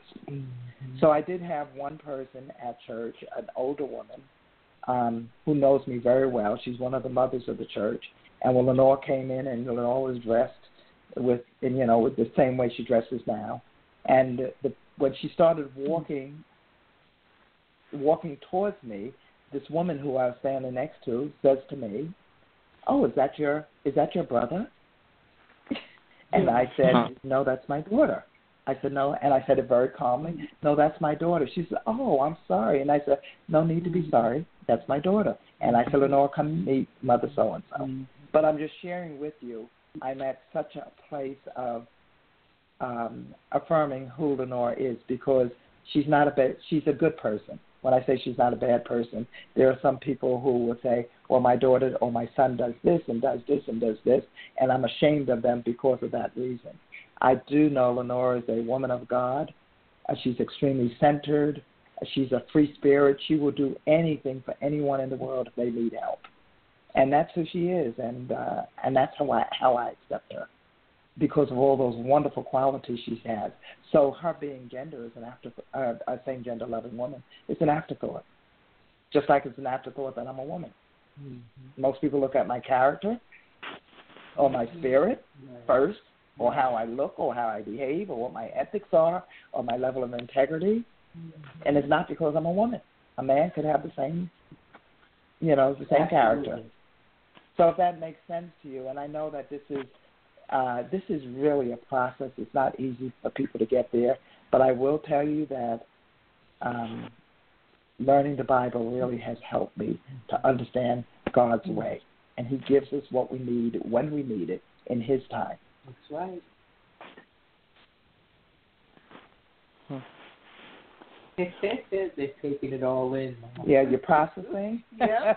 Well, you know what? It's funny because I'm glad we got to that point, because I want the audience who's not listening now, who comes back to listen to, especially the mothers who have, the same gender-loving daughter, or even vice versa. They can kind of relate to you saying this wasn't just a walk in the park. It wasn't a piece of cake. This was hard work, and it was about you. And and you weren't really thinking about the other person, the feelings, what they were going through, because a lot of people just figure, well, it's a choice. And it's like there's not millions of people in the world that want to be shot at, cussed out, bricks thrown at. That's or just idiotic to even think it. Right. Yes. That's just idiotic. To me, it's like you just being a big fool. So I appreciate you being so honest and open about it. Yeah, it's definitely not a choice. And I know that, and most of the people I'm around recognize this now. We've had many debates in terms of, especially among Bible study, family study. No, even family. We have a very large family. And we've had debates in terms of, well, I still do believe it's a choice. But the majority of people now who are in my family recognize that it is genetic, especially because of writing this book. I actually get into the legacy of my mother and my father and the number of same gender-loving people today who are in my family. And I know that this is genetic, because if we go all the way back to probably slavery and also to biblical days, there were so many same gender-loving people then that's not spoken to in the Bible, but it's there. Just knowing history. It is definitely there. So it's just that we're speaking about it now, and people are feeling having a desire to feel more affirmed in terms of who they are instead of being in the prison of their own soul. So it's just I'm going to do whatever I can to support. That's where I am in life. But it is definitely a process. Right. So you have 2 children. I do. We're going to move into that second half. We have to about 9:20. So I want to sneak peek into the book because I think you talk more about the other part of the family, even with Lenore, but your son and others. So tell us a little bit about the inspiration of the book and about your son. Well, before I started writing the book, first of all, the inspiration has more to do with the fact that I lost my mother in 2003, and my father died at a relatively young age. He was 58. He died from bone cancer. And he was the same gender-loving person who I just, admired and loved unconditionally. And we lost him first. And then when I lost my mother in 2003, here I am, a senior citizen, and I started thinking about the legacy that needs to be shared regarding such a wonderful family that I'm a part of. So that's what inspired me to write the book. And to write the book meant that I needed to be transparent. And so the first thing that I did was to talk with each family member, specifically my children. Do you mind if I speak candidly about you and your life, because that's what I would like to do to help other people move out of their own way. And, of course, Lenore was totally in agreement and supported me thoroughly. Gene, I'm sorry I gave his name, but my son, he also, because he has been diagnosed, I guess, I'm trying to think of what year. So let's say that it's about 8 years ago. He is diagnosed with borderline personality disorder and bipolar. And there was such a struggle because he attempted suicide a few times. And as a result of that, he no longer can be employed, and he's going to live with this setback, this mental disease for the rest of his life. And this is the way his psychiatrist and therapist speak to him about this is something that you will live with for the rest of your life. So as a result of that, I had to get permission from him. Is it okay to talk about it? And he said, I would like people to stop stereotyping the mental illness that I have, because I'm not the only one who has it. There are so many big people working, because he's functional. He's functional. He just cannot work because of the stresses in life, specifically the stresses in the workplace. So he is disabled now, and when I say that, he cannot, he's still a young man, but he was told that if he goes back into the workplace, this will get worse and perhaps suicide attempt will happen again. So therefore he was told not to do that. And the best thing that we can do, myself and my husband, is to give him an environment where he feels affirmed and supported. So he does live with us now, and now he's at an age, though, that he does want to be a little bit more independent, and that he's at a place because of meds that he can actually be independent. So that inspired the book, but I also had to go to each sibling to find out whether they were okay with me being transparent, especially talking about my father, who's the same gender-loving person, because that's their father too, and how do they feel about this exposure? And they all agreed. And there have been many times during the writing of this book, which has been quite a process, but has helped me tremendously to be at a place of peace and feeling, thoroughly balanced in my life today, because I had to actually go into the past of my mother. I had to go into the past of my father. I had to speak about my siblings. I had to talk about my first marriage. I had to talk about being, raped at the age of 14, being molested at 10, having cancer, losing my first grandchild. So many things I had to revisit that brought surfaced many emotions for me.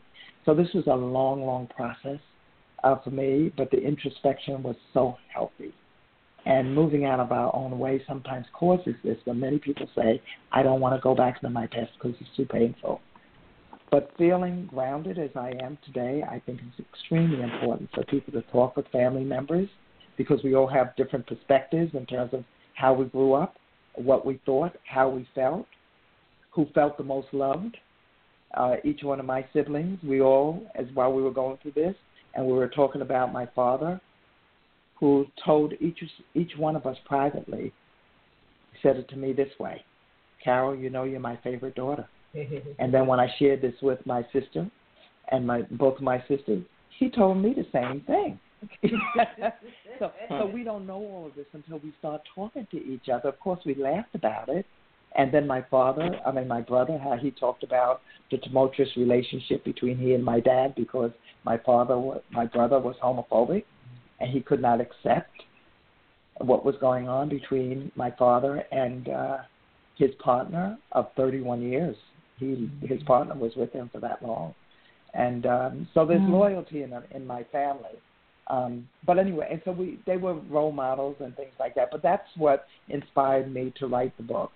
But it was so helpful for me to introspect and to actually go through different phases of my life. I also talk about the workplace and how sexual harassment, how I had to leave a job because my boss literally was coming after me in a sexual way, that I find I had to quit the job because as a woman, especially as a black woman, back in the 60s, you just don't say, I'm going to sue you. You just, all you can do is just make a choice and leave. And I decided I left the organization as a result of that. But I never shared it with anyone until I started writing this book. And this is not just me. I just saw did you see the confirmation? And did either one of you see that? If you didn't, you should definitely see it, about Anita Hill and Clarence. Clarence Yeah. Did you see Thomas, that? Clarence Thomas. Yeah, well, she went through the same thing, and that just reaffirmed to me the number of people who actually are sexually harassed in the workplace but can do nothing about it. Today we do, but not back in the 60s, not in the 70s, because otherwise you lose your job. And that's your income, or you get blackballed, or whatever.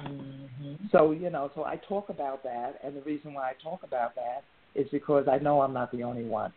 I know I'm not the only one that's ever gone to therapy. I know I'm not the only one that's ever been molested at 10 or 10 years of age. I know I'm not the only one that had a child at 15 years of age. I'm not the only one that had cancer and had to make a choice between my life or abortion. So all of this I speak to in my book. And the reason why it's not out yet, so many people are expecting it because they read my anthology, my chapter in the anthology.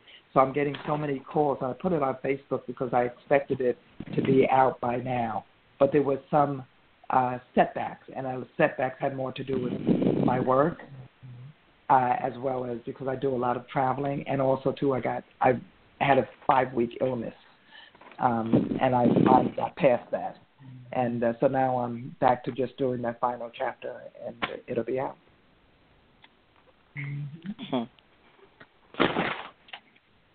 So what has been the effect? Say that again. What has been the effect? Now that once you got the book out, because like sometimes you talk about things with your family and everything. When that book comes out, and there it is in black and white. I mean, I know this from personal experience. Your book comes out in black and white, and you get that someone goes, Mom, I know you told me, but it's here in black and white. What has been? Not everybody can see it. So what has that reaction? What has that been? light? There's not a thing. Well, Lenore has already read just about the entire book, and my son read everything that I'm reading about him, so he's already endorsed it. So he's seen it in black and white. My sisters, they're waiting for it, but they have a sense of what I'm writing because one day, last summer, I started to say this earlier, we sat around the table and I actually read 2 chapters that they needed to hear before it actually became published. And they corrected me in some instances, edited in some instances, but they are very supportive. Now, you're absolutely right. There are some family members, when they read it, they may be taken aback by it simply because they don't want to be exposed in any, the same way I am in life, they may not be in life. So that may happen. This is one of the reasons why I changed everybody's name.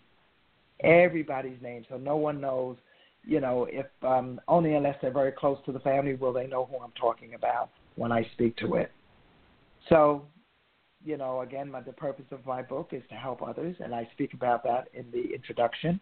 That's the whole purpose of this book is, to help other people who might be living a life that is dysfunctional simply because they're in their own way. Because life is about an attitude. It's simply a mindset.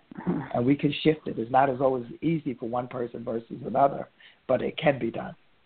It can be done. So I just wanted to also say to you that I also talk about marriage.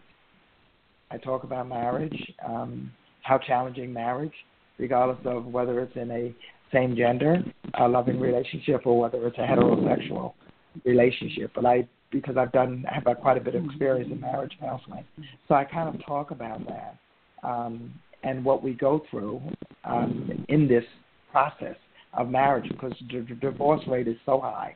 It's well over 50% in the United States. So I speak about that. But I just wanted to share with you some of the chapters. One is called The Use of My Most Precious Gift, the Freedom of Choice. And I talk about why that many of us are very, very controlling. That's an inherent need that we have, to be control of who we are, but we lose sight of the freedom of choice. So I kind of spent a lot of time on that, talking about, the use of this gift and how it changed my life. Lesson 3, I speak about seeking love, and many of us, that's really what we go after. We may not be that clear with it. So many people choose to live alone, but most of us want love in our life. That's why we get animals. We get dogs and cats, and But so I talk about the journey of anticipation that has to do with seeking love. I also talk about the denial factor, and many of us in denial, the painful process of looking within. So I try to help people to think about, why are you so afraid of looking within? So I acknowledging the history of emotional abuse. I talk about me throughout. So I'm not actually, teaching or preaching. I'm talking about me and what I went through, and this is how I'm trying to help people to understand you too can look at your life. And the last is, keeping God first, maintaining a life worth living. And I do, keep God in my life, very, very centered. He drives everything I do, including this conversation.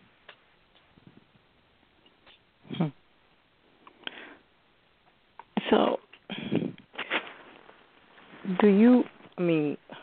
I know that you've gone through a lot.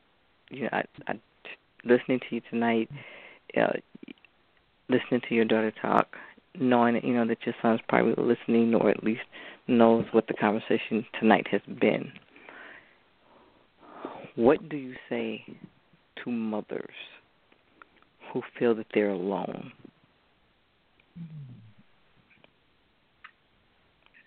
There are so many mothers, I believe, who not only feel that they're alone, but they are alone. And many times I stop and think about that.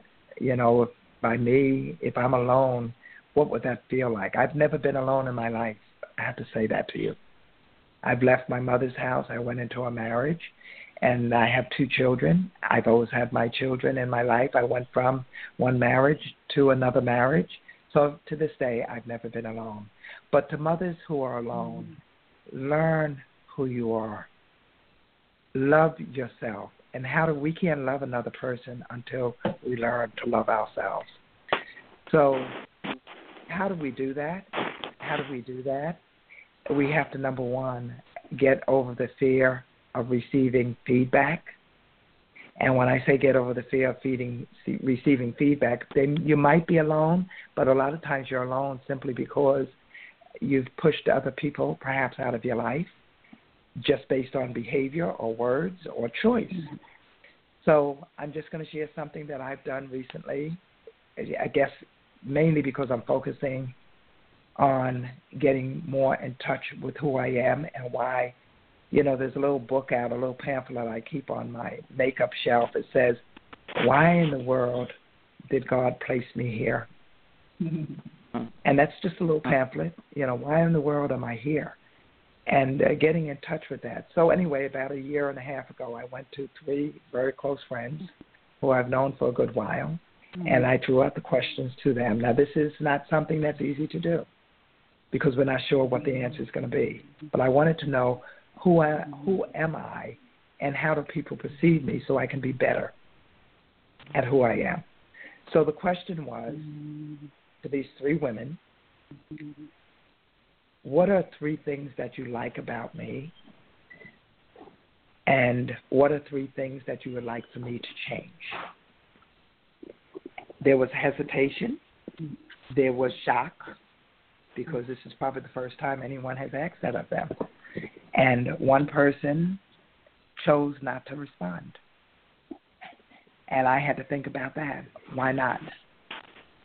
The other 2 gave me 3 things that they like about me, and they gave me 3 things that they felt that I need to focus on to change. Now, was this easy to hear?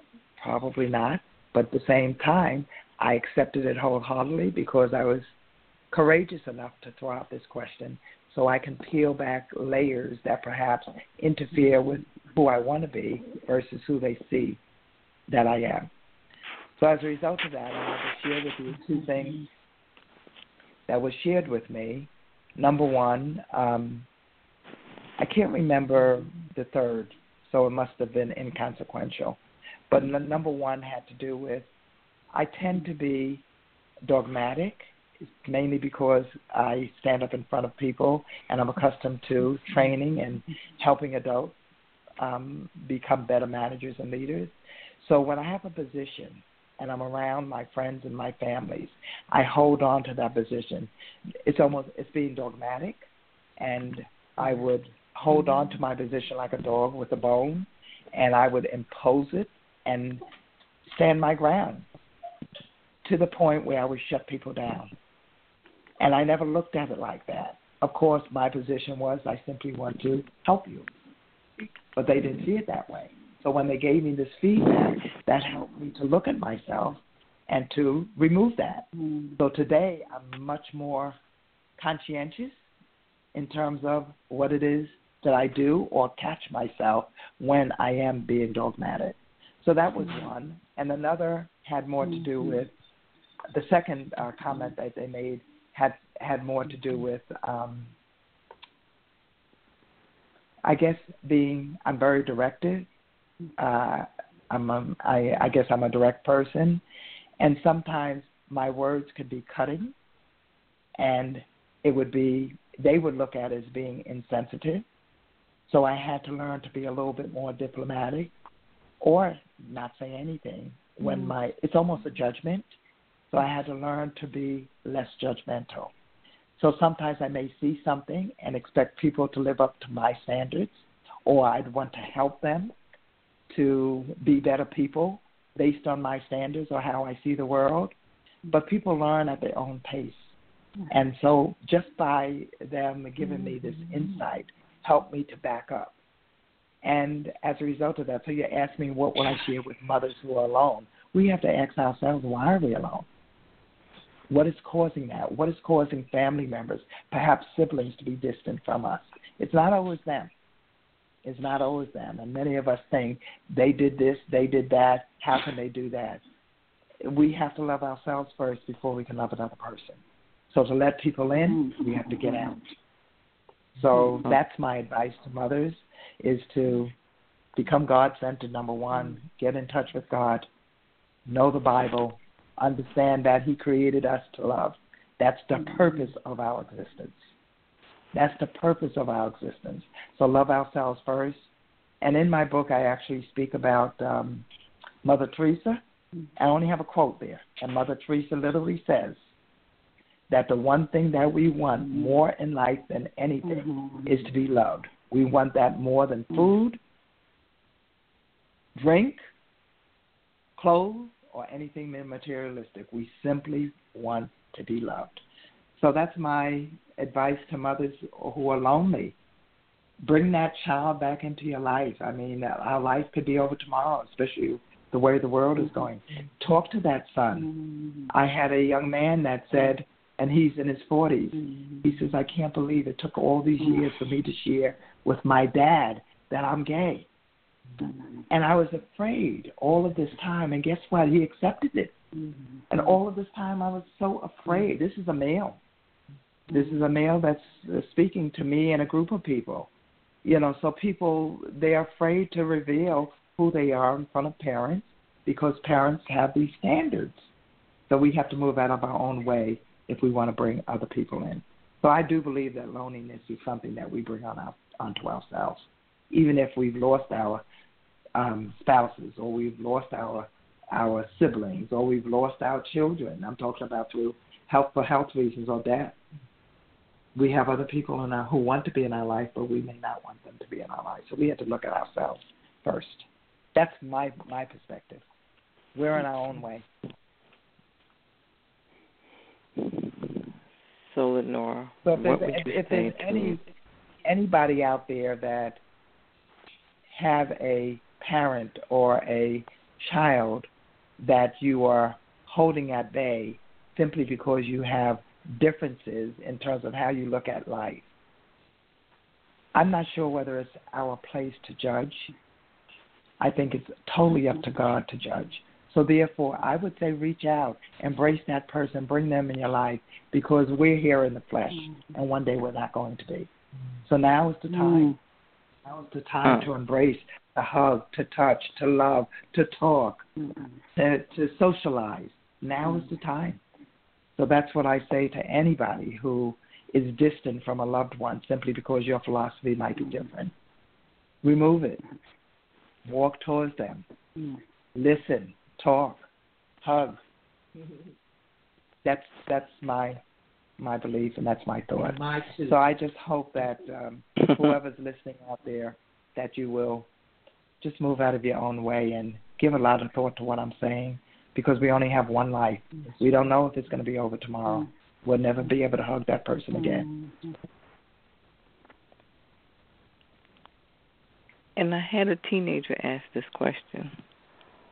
Why is everyone so interested in someone else's bedroom? Absolutely. That's such a great question. That's such a great question. That came from a 16-year-old. And that's such a great question. I mean, I always say that the young people are much more intelligent than the old people these days. They're just they're very wise, very insightful, very discerning. So just from I guess maybe even before I got to the place where I can actually say I moved out of my own way, I noticed that many people, and we're talking about 15 years ago or so, many people, when they would think about same-gender loving people, the first thought that came to mind had more to do with the bedroom. That's the first thought that came to mind. And because I've counseled heterosexuals as well as same-gender loving people, I know that the relationships are one and the same.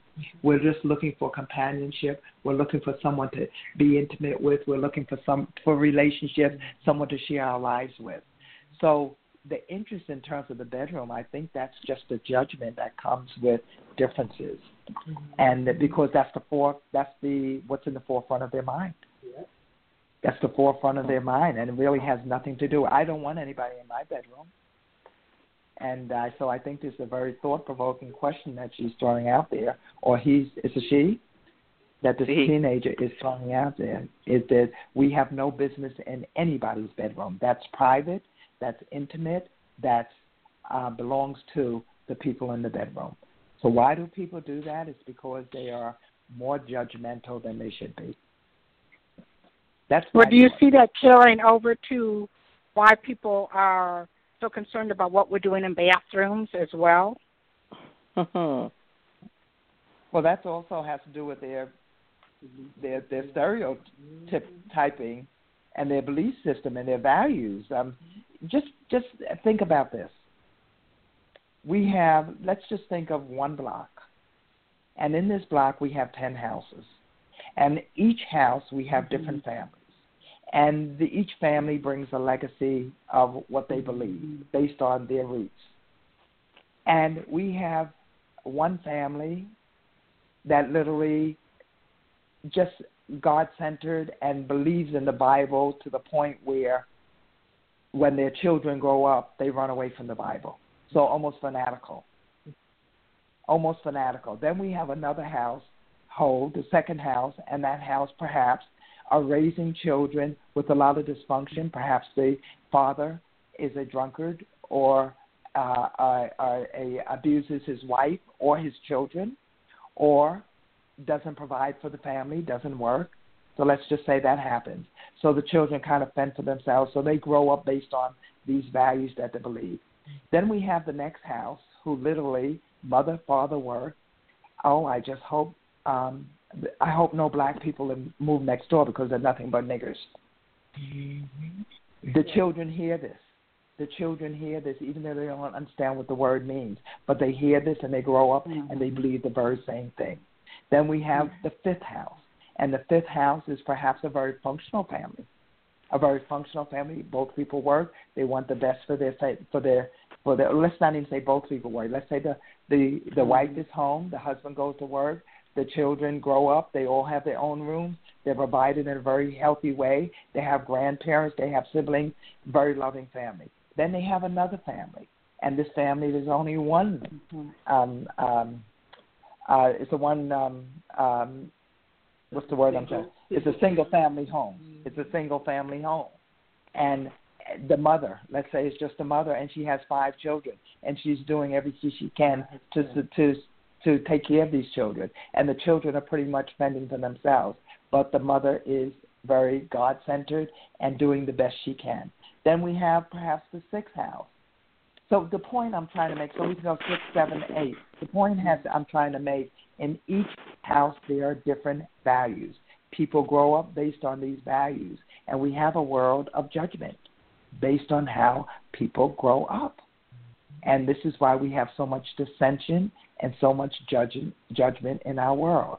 Now, I had someone recently say to me that I was talking about how different we are just in terms of embracing each other, or perhaps creating an environment where people can do their best work through trust.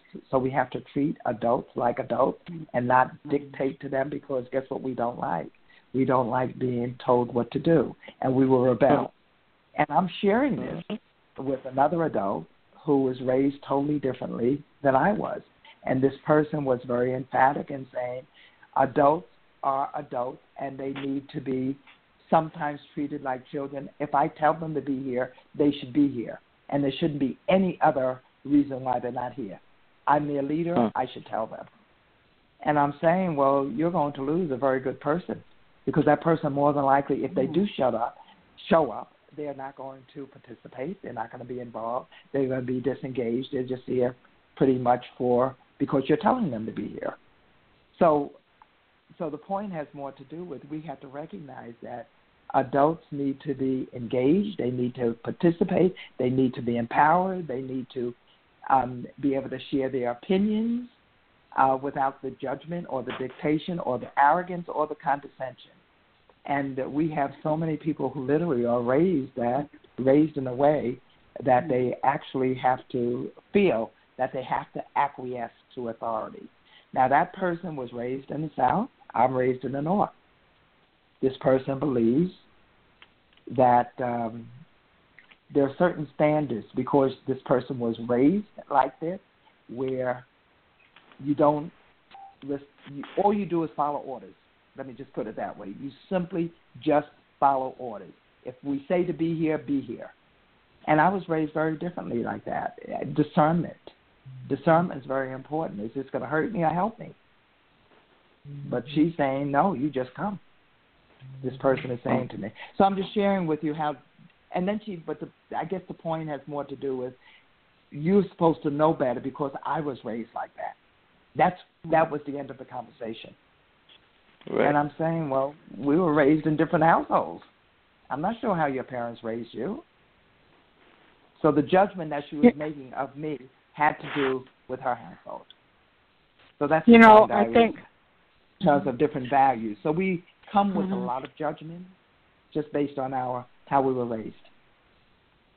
I think that, as we're winding down to the end of the show, I think one of the things that came out of hearing you and your daughter talk is that love that you have for each other, that parenting that really, like people want to throw in gender and they want to throw in, oh, well, this is bad, this is good.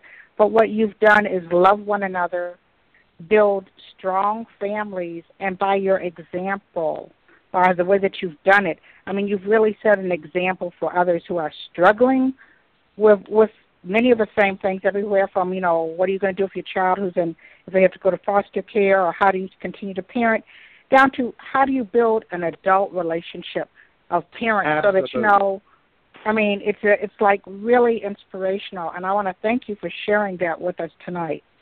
Mm-hmm. Oh, you're quite welcome. I hope I have touched, and Lenore, I hope we have touched someone, because we only have one chance. That's right. We only have one chance. But I do want you, and I hope that that you will read my book, and the audience will read my book, Moving Out of My Own Way, Creating a Life Worth Living. And I'm on Facebook, and it actually says will be coming soon, and but it will be out very, very shortly. So if you can go to my Facebook, it's Highsmith Group. Mm-hmm.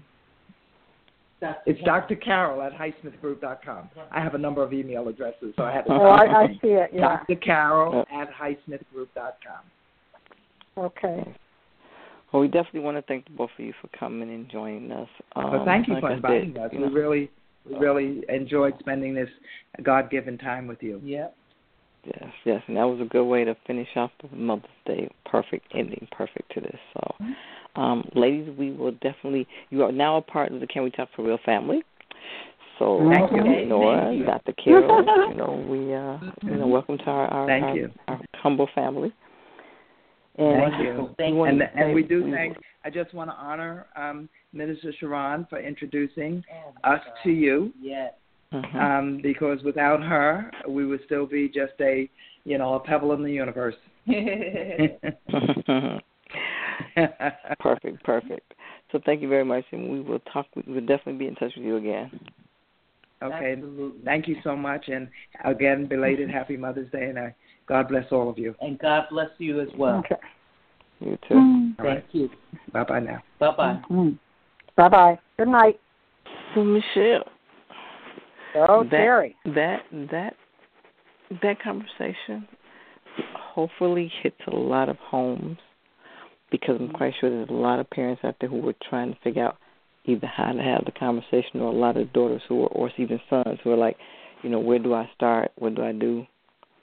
And from the sound of it was communication. Just talk. Mm-hmm. I mean, you have to give it to LaVon's mother. I mean, how, talk about a courageous and determined woman from such an early age. Like, this is my child. I'm going to find a way to stay in her life. And I'm going to find a way to overcome all of these things, because bottom line, this is my daughter, and I love her. Mm-hmm. And that's a strong mother. That's a strong black mother's love. Mm-hmm. So when people talk about, I'm disowning this, I'm disowning, don't come with me with that. That is not how we do. we are a strong group of women who love their children, no matter what the gender is, no matter what anything, no matter how you walk. You love your child, no matter because it came from you. So if you're going to say the Bible, I came from the God, the Lord. If it came from you, guess what? So did your child. There was no disconnect. It doesn't happen that way. So, but that was information I hope a lot of people take with them and now can have a conversation, with some of these young people. And they'll pick up the anthology and be on the lookout for her book when it drops. Yes, definitely. Watch our Facebook page. So we'll definitely put all the information out there for you. With that being said, my name is Terry. I want to tell you thank you for joining us tonight. Yes, and Michelle. All right. Same place, same time next week. That's right. That's right. You, me, and the third queen, baby. That's right. There you go. All right. Okay. So we will talk to you, and everyone else will check in with us next week, same time, same place. But check our Facebook page out as we go through the week and tell you who our next week's guest will be. On that note, all right. Good night. Good night. Good night, Michelle.